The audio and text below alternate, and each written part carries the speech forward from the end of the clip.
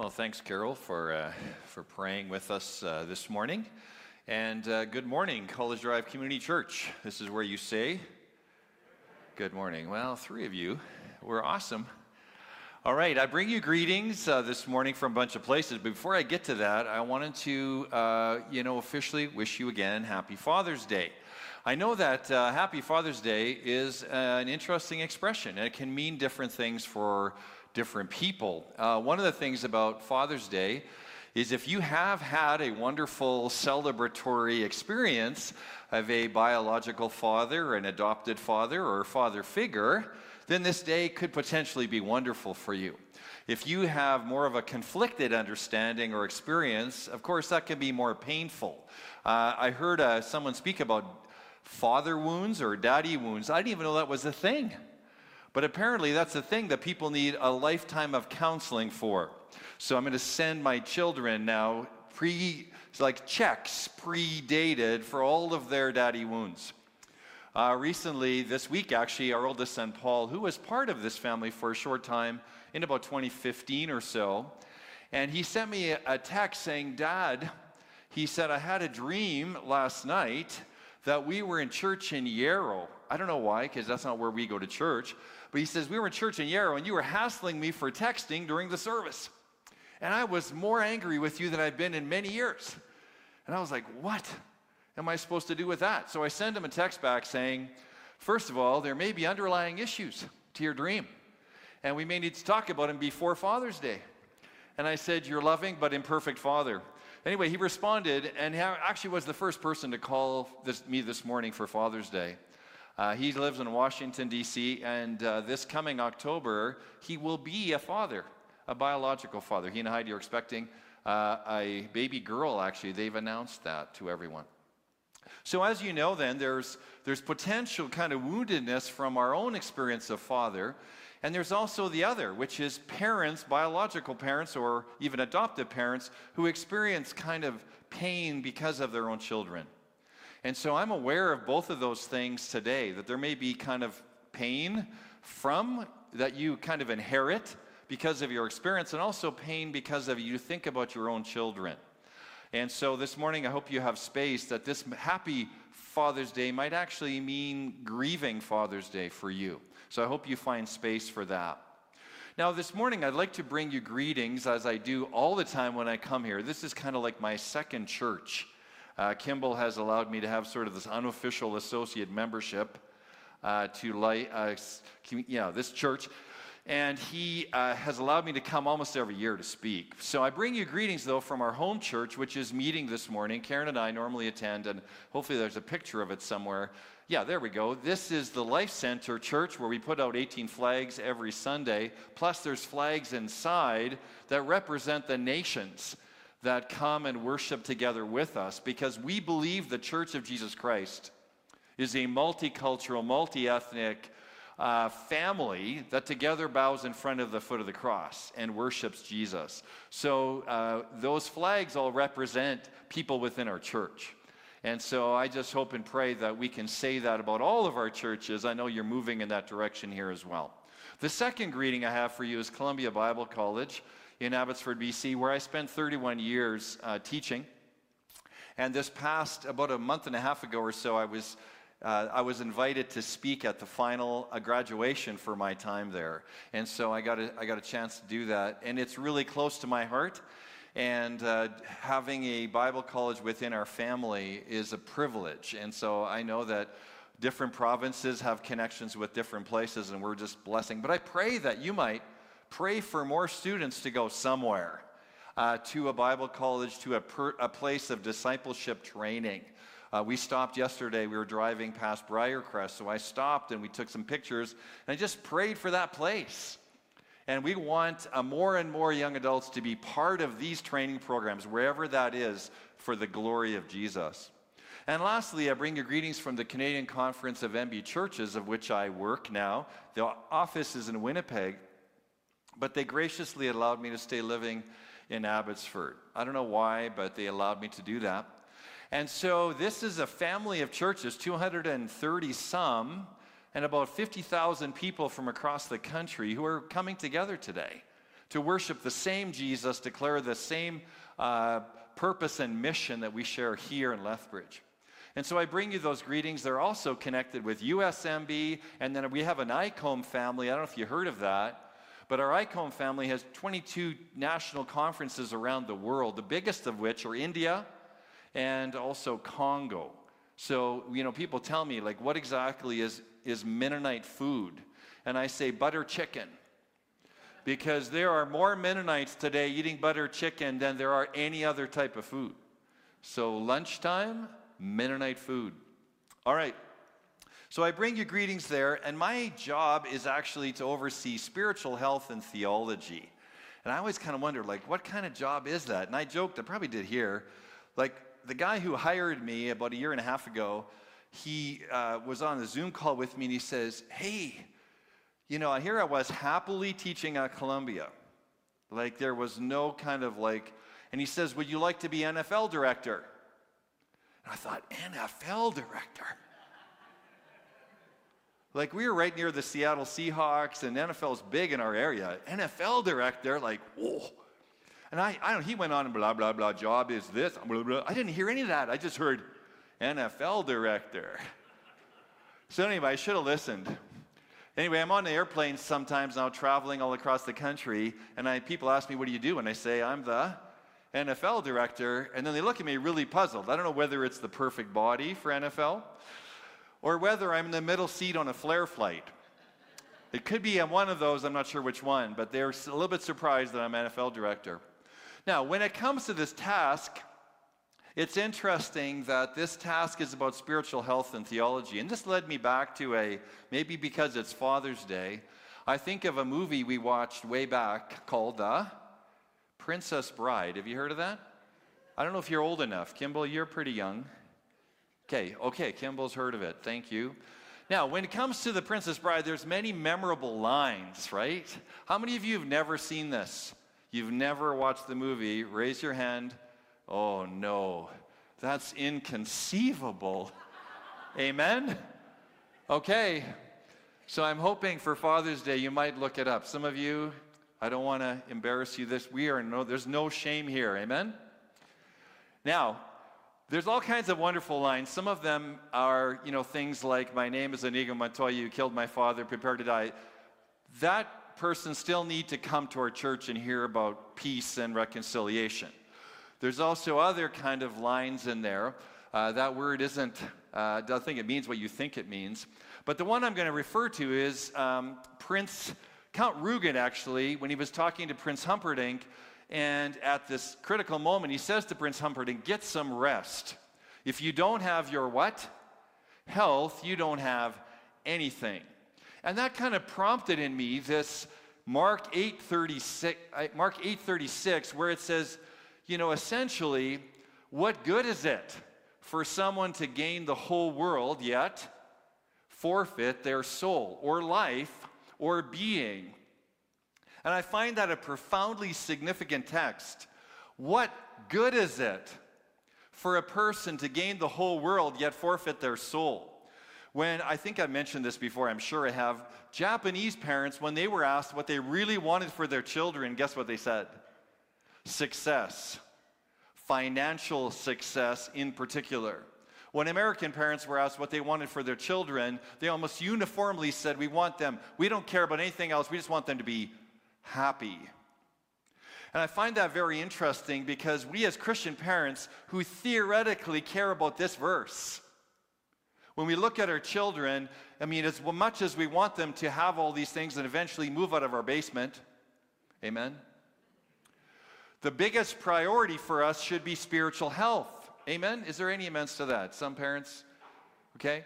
So spiritual health is the most significant thing possible. And that is actually, interesting enough, the task they gave me. Once I got over that whole NFL director, I came to look at that job description. It was actually about spiritual health. Now, what exactly is spiritual health? Now, I really wish, I have a brother in town here, younger brother, on a significant cancer journey. It's one of the reasons why we're here all week, and we were here about a month ago, and we've been coming back regularly, is on a cancer journey, one of the things they do is they constantly monitor your physical health. They have all these scans they do, and there's this thing called a SAT level. Have you heard of that? A SAT level is the level of oxygen in your blood at any given moment. And that SAT level, they actually have little ways of testing it. Now, when I look at that, I think, wouldn't it be fantastic if we kind of could put on some little thing on us and say, oh, your Holy Spirit level is at 75. Woo, go into emergency right now because that's a low level. We need to be in the 90s if we're going to have spiritual health. Wouldn't it be amazing to have some sort of easy way of checking our spiritual priority and our spiritual health?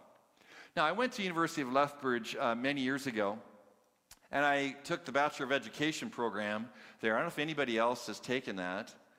Okay, good. Then I can make up whatever story I want right now. Anyway, they told us that when we prepare classes and lessons, we need to think about 3 significant learning objectives. The first one has to do with knowing something.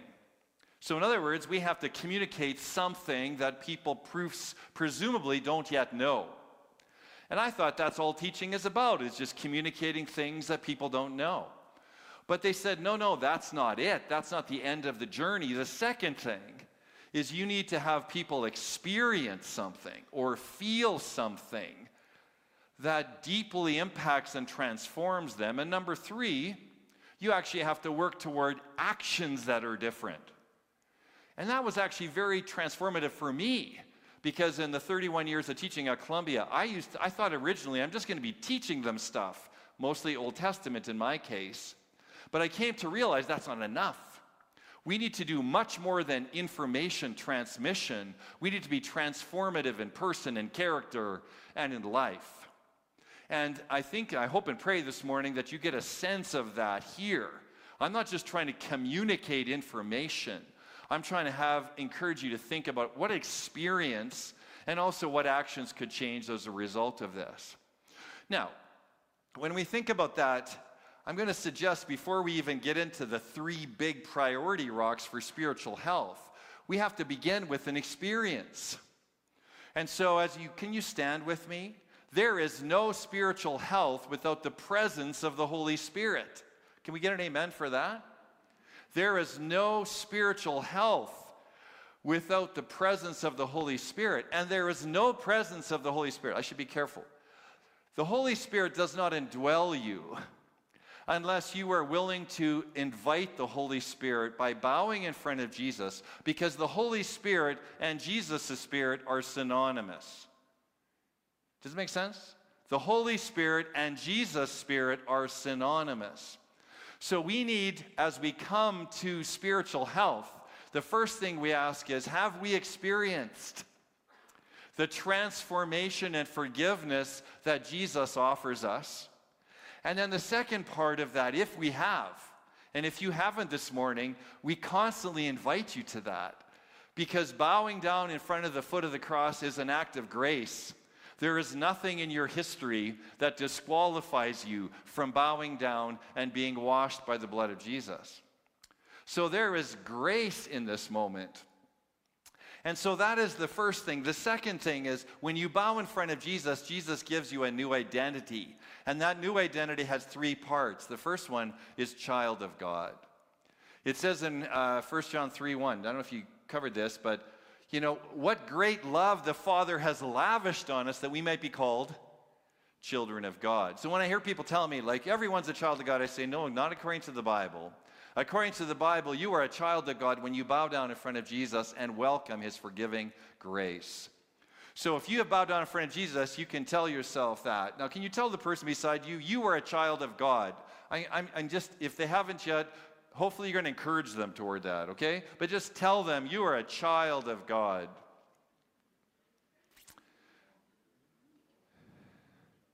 Okay, I didn't hear that very much. This section here is very concerning. Okay, this is where all the introverts are. They're sitting over there. They're allergic to people. Don't worry, God has a plan for your life still. Okay, so Jesus gives you 3 parts of your new identity. Number 1, you're a child of God. So when I think Carol mentioned, when we pray the Lord's Prayer, we say, Our Father, because now we are children of God. The second thing is we are citizens of the kingdom. That is the second part of your identity. Citizens of the kingdom means, just like our church, we have all these flags outside, but guess what? In the front of our church, there's no Canadian flag, there's no American flag, there's the cross. And our number one loyalty is not to any other kingdom, but this kingdom. And the third part of your identity is you're a member of the body of Christ. You are now part of a family. So those are three. Though you first of all receive forgiveness, transformation by grace. Second of all, you have an identity. And third, you have the filling of the Spirit. Spiritual life requires all three of those things. So the filling of the Spirit. I've been challenging pastors across Canada to begin every service by inviting and welcoming the Holy Spirit. Holy Spirit's in this room. Oh, but we need to welcome the Holy Spirit to fill us and indwell us. So let's do that. Is that okay if we do that? Can you put your hands out a little bit? Because we're welcoming the Holy Spirit to this place. God, I just thank you. I thank you for this Father's Day. I thank you that you are the ultimate Father. I thank you, Father, that you are inviting us to bowing in front of you, to transformation, to a new identity, and to a filling of the Spirit. And Lord, may you fill us this morning, because we cannot give away what we do not possess. Father, may we be filled with your love so we can love others. May we be filled with your joy so we can express your joy over others. May we fill of your patience so we can be patient with others. With your peace and with your patience, your kindness, your goodness, your faithfulness, your gentleness, your self-control, may you fill us this morning with those things. And may the world see us and come to know you because of it. And Lord, we pray together, our Father who art in heaven, hallowed be thy name, thy kingdom come, thy will be done on earth as it is in heaven. Give us this day our daily bread. Forgive us our trespasses as we forgive those who trespass against us. Lead us not into temptation, but deliver us from evil. For thine is the kingdom, the power, and the glory forever and ever. And all the people said, amen. All right, be seated. Okay, so I started off, spiritual health begins with what? This is where you're supposed to chime something in positive. Experience. Can we say that? An experience of God's transformation. So the first thing, before we even get to these three big rocks, is we need to experience God's transformation. That is the foundation of spiritual health. Now, there's three things I'm going to tell you that you should know. The first one, we have some verses actually up there. Can you read them with me? I don't know if you can see them. It's Matthew 4:23. All right, can you read them out loud with me? Is that okay? I don't know, Kimball, is this what people do, or I may never get invited back, but that's okay. Come visit us in BC. Now, Matthew 4:23, read it with me. Jesus went throughout Galilee, teaching in their synagogues, proclaiming the good news of the kingdom, and healing every disease and sickness among the people. Next text, Matthew 9:35. Jesus went through all the towns and villages, teaching in their synagogues, proclaiming the good news of the kingdom, and healing every disease and sickness. Matthew 24:14. And this gospel of the kingdom will be preached in the whole world as a testimony to all nations, and then the end will come. And finally, Matthew 6:33. Seek first God's kingdom and his righteousness, and all these things will be given to you as well. Now, I'm hoping you will notice something that might be surprising to you. When I grew up, I thought the gospel was very simple. I'm a sinner. I cannot exist eternally with God. I need Jesus to forgive me, and that's the end of the gospel. But it's interesting, when Jesus was on earth, guess what he called the gospel? What's the good news? The kingdom. The kingdom is the good news. Jesus has come to earth to put down all the powers of Satan, sin, and death, to forgive each of us our sins by grace, and he's reestablishing his kingdom fully against the powers of darkness to transform the world. And so if you look at that, it wasn't wrong what I was taught as a child. It just wasn't complete. It wasn't the fullness of what Jesus actually proclaimed. It was only part of that truth. So Jesus came not simply to forgive my sins and your sins. Jesus came not simply to set a good example so we can be nicer people in our world. Jesus came to actually reestablish himself as king, so that all authority in heaven and earth have been given to him. Now, the kingdom is partly here.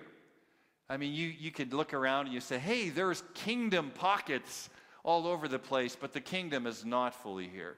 We drove by yesterday, actually 2 days ago, we drove right by the spot between Dauphin and Carberry on the number 1 highway. And those of you who've been watching the news know that I think it's at least 15 senior citizens have passed away tragically in this accident. Another 10 at least, I think, are injured and so on. And that is not what's going to happen when the kingdom is fully here. There will not be this kind of death and pain and suffering. And so the kingdom is partly here, and we celebrate that, and at the same time we understand that the kingdom is not fully here. And Jesus is inviting us into the kingdom story. And that kingdom story is good news. It is the good news of Jesus' death, victory, resurrection, and coming kingdom, because one day Jesus is coming back to earth to fully establish the kingdom. I hear people say, like, what's the Christian hope? Oh, it's going to heaven. I say, no. The Christian hope is not going to heaven. The Christian hope is Jesus bringing heaven to earth, which is what we just prayed. And that is coming one day. And so when you think about the Christian hope at a funeral, if you think about someone passing away at the funeral, I hope I'd say, we are so thankful that this person bowed in front of Jesus in grace. This person took on the new identity that Jesus offers. This person accepted the Holy Spirit into their life. And this person one day will be fully in God's new creation. Amen? That is the good news that we declare and proclaim. Now, when it comes to this kind of good news, the kingdom, it's sort of like putting on a jersey. In other words, I don't know about you, but when sports teams, they often get people, like you can either get a jersey. I actually played basketball in Coaldale, and then I went off to University of Winnipeg and also a Bible college, and I played for the Bible college. Then I tried out for the University of Winnipeg Westman, and they offered me a jersey. That's what they said. The jersey is yours. In other words, you can earn a jersey. Anybody here been part of a team where you earned a jersey? Okay, that's a few of you. You need to get out more, some of you. Okay, so we get a jersey. Now, how many of you have a jersey that you didn't earn? Anybody have a jersey? You have a jersey? I saw a bunch of Rough Rider jerseys. What jersey you guys have? Calgary Flames. How expensive was it? How expensive? Just guess. You didn't give that to Jesus? Like, you just spent... Okay, no shame. No shame. That's good. Okay. Can we agree that there's two ways to wear a jersey? You either earn a jersey by making the team, or you buy a jersey, right? Is that fair? Sorry, we have to work. Sorry, have the Shalom Project later. But you know the good news of the gospel is that you do not earn the jersey of Jesus. You cannot earn the jersey of Jesus. It is given to you by Jesus. And second of all, you don't have to pay the price to put it on. Jesus has paid the price to put it on. I find that a remarkable thing. Amen? That Jesus offers us a jersey. But becoming a Christian is not about getting a ticket to heaven. It's putting on a jersey. And when you put on a jersey, you almost have to put this jersey on every day. In 1986, Karen and I were married, and we don't go back every day, and we don't listen to the cassette. I don't know if you know what a cassette is, really old. Like, we don't go and listen to the cassette every day and listen to our vows. We try to say, what do those vows mean today? So when you become a follower of Jesus, whatever point in your life, you put on a jersey. And it's not just that jersey doesn't just sit there and you put other things on top of it. That is the jersey. And every single day you pray, Jesus, I want to put that jersey on today. I need to put that jersey on again, day after day. And it's actually by your grace that you put it on me. So the first thing we need to know about spiritual health and discipleship, besides the experience I just talked about, is that the gospel is about Jesus becoming king and bringing his kingdom to earth as it is in heaven. That is a knowing objective. The question is still going to be, what about an action objective that comes out of that? And I've just implied to you that every single morning, what should be your response to this knowledge objective? Put on the jersey again. Bow in front of Jesus and worship. And Karen and I have been trying to do this every morning.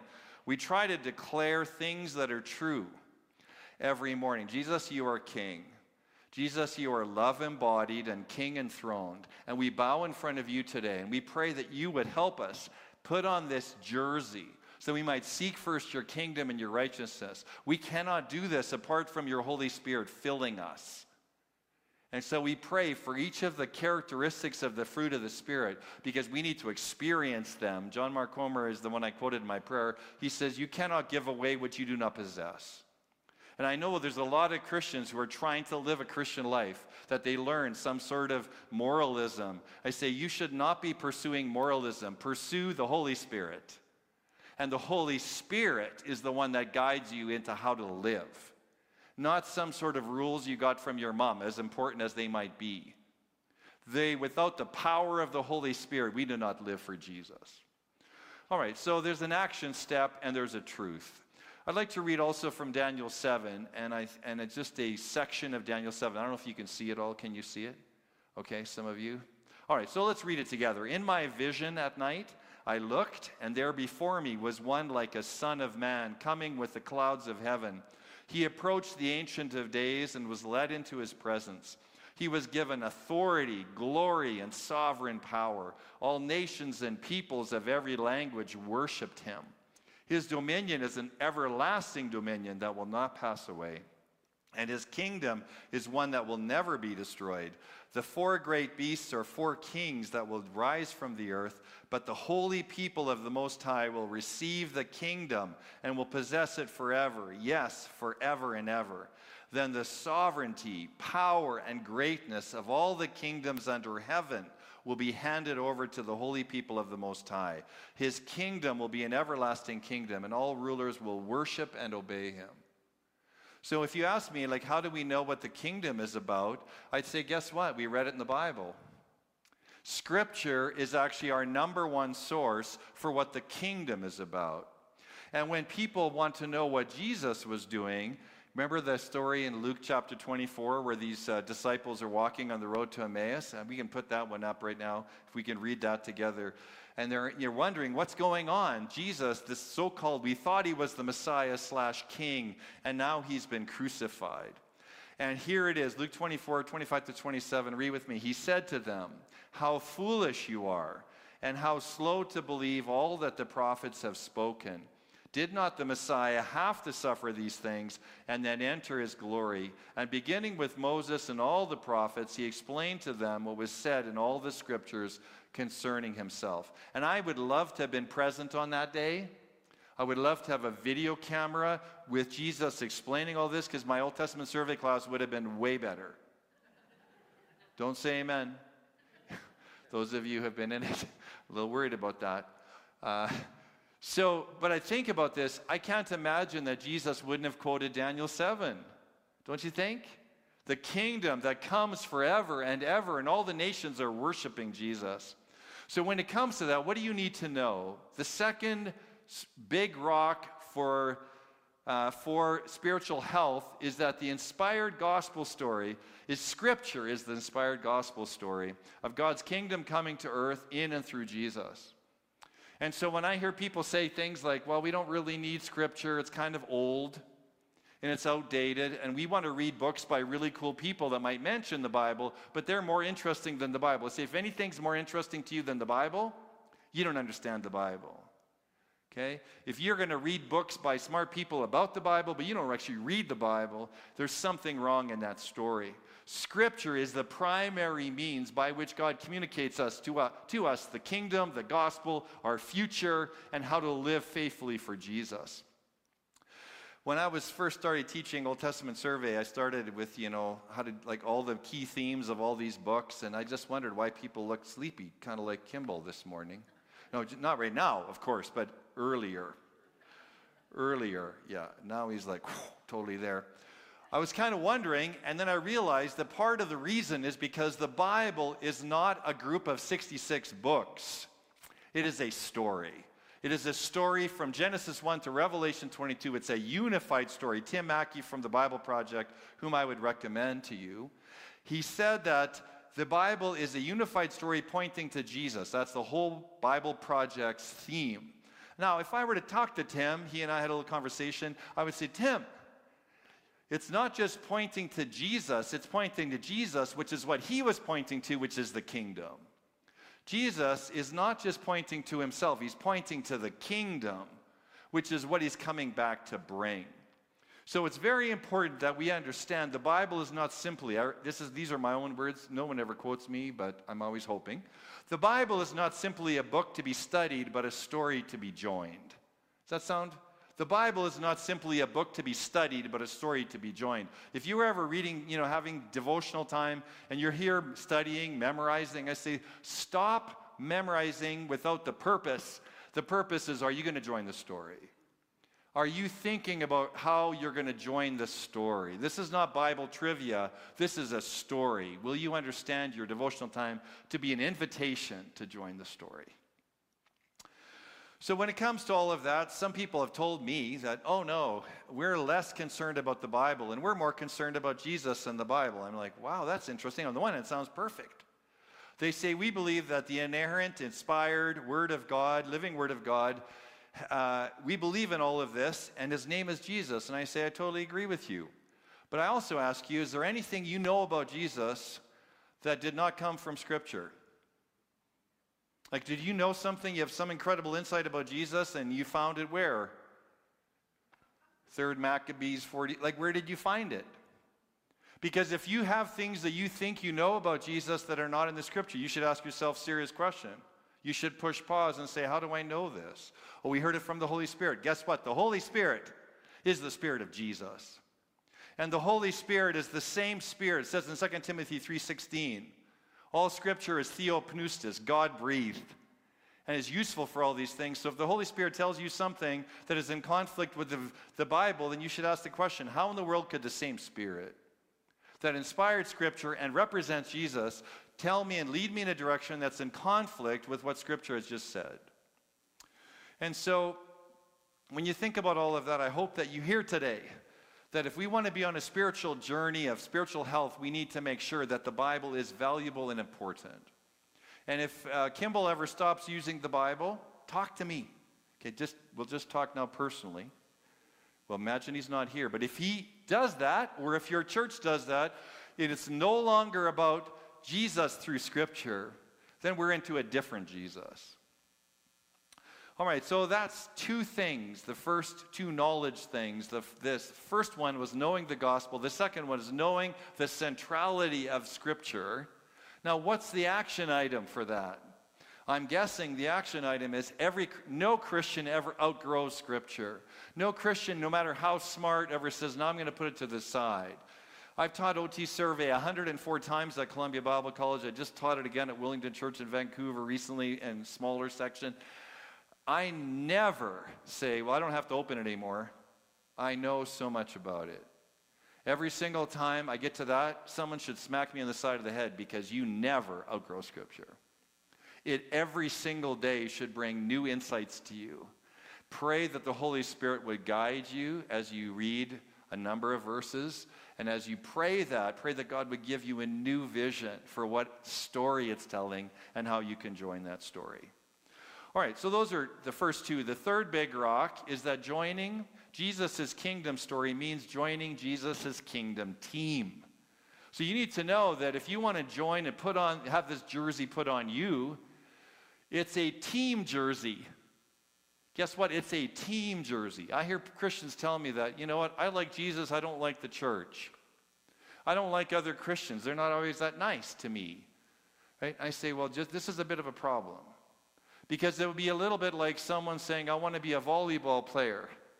I say, volleyball is great. It's wonderful. I say, tell me how you'd become a volleyball player. Well, I would go and I'd find a team to join. Guess what? If you want to be a member of Jesus' team, you need to join a team.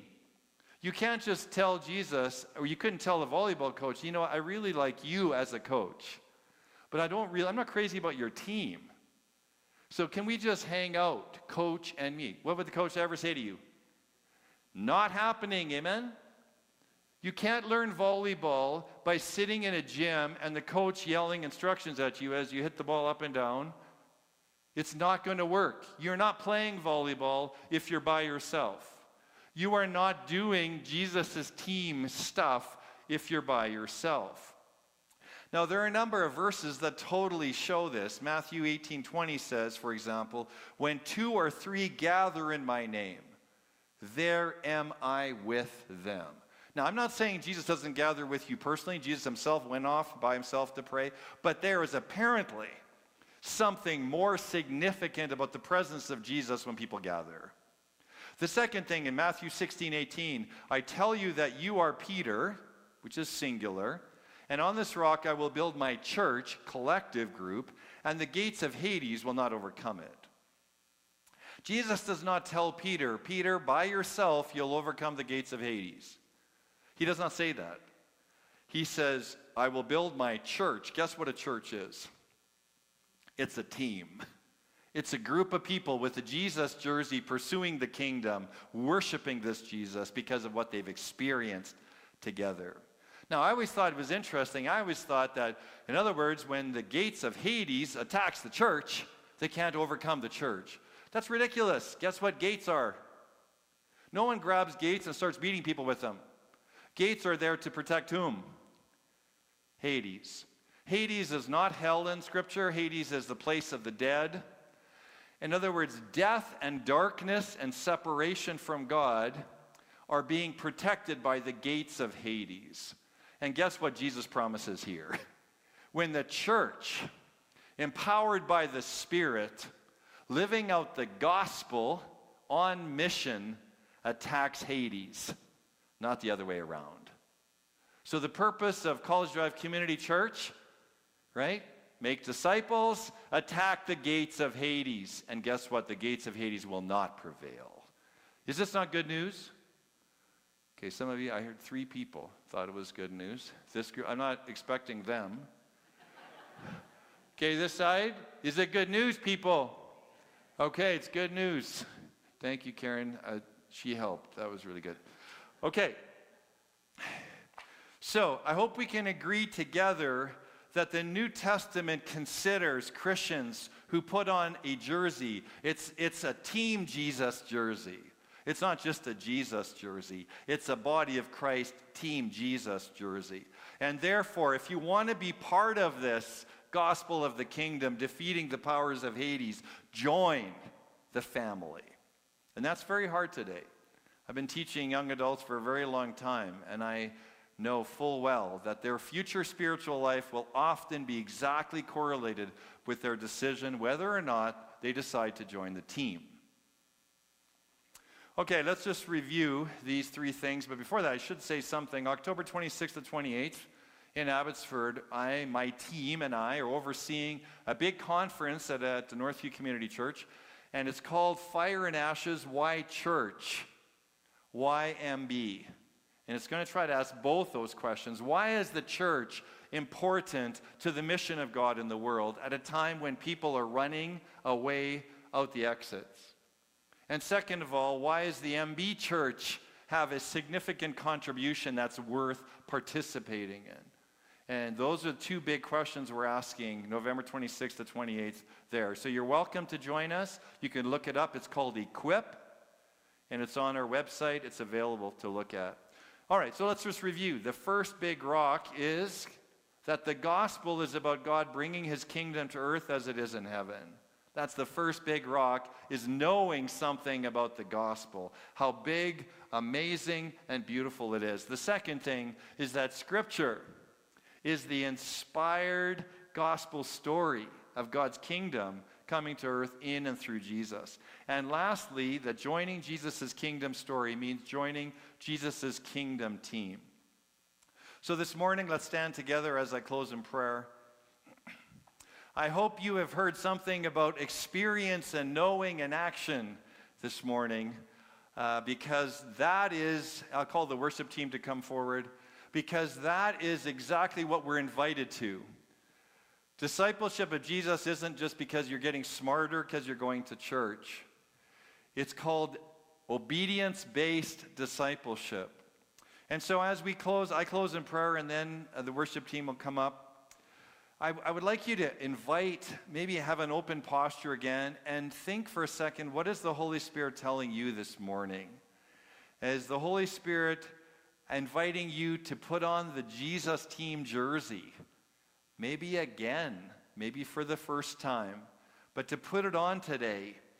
Is the Holy Spirit inviting you to put on glasses so that when you read Scripture, you can see better the gospel story that is within Scripture? If Scripture is boring to you, you haven't seen the gospel kingdom story in it. And lastly, maybe this morning Jesus is inviting you to a greater involvement with the team. Whether it's the team here, the team somewhere else in Lethbridge, or wherever. Maybe that's what Jesus is inviting you. So let's pray together. Our great and awesome God, I thank you this morning that you are King of kings, Lord of lords, ultimate Father, love embodied, King enthroned. And Lord, you're inviting us into your kingdom story. You're forgiving us by grace, giving us a new identity, inviting us to be filled with your Spirit so that we can live on mission here in Lethbridge with our neighbors, living well for you in school, living well for you in our work, wherever that is, raising children, blessing grandkids, volunteering wherever. May we honor you and bless our neighbors in the name of Jesus for your glory.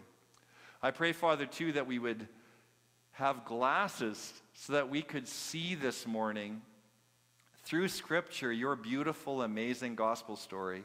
And may we also lean forward more and more into your team, because the gates of Hades will not prevail against your team, even though it doesn't look that way. We trust you by faith. And so, College Drive Community Church, may the Lord bless you and keep you.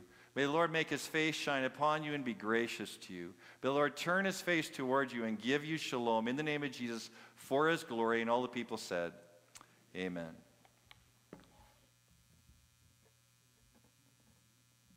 That conference, you said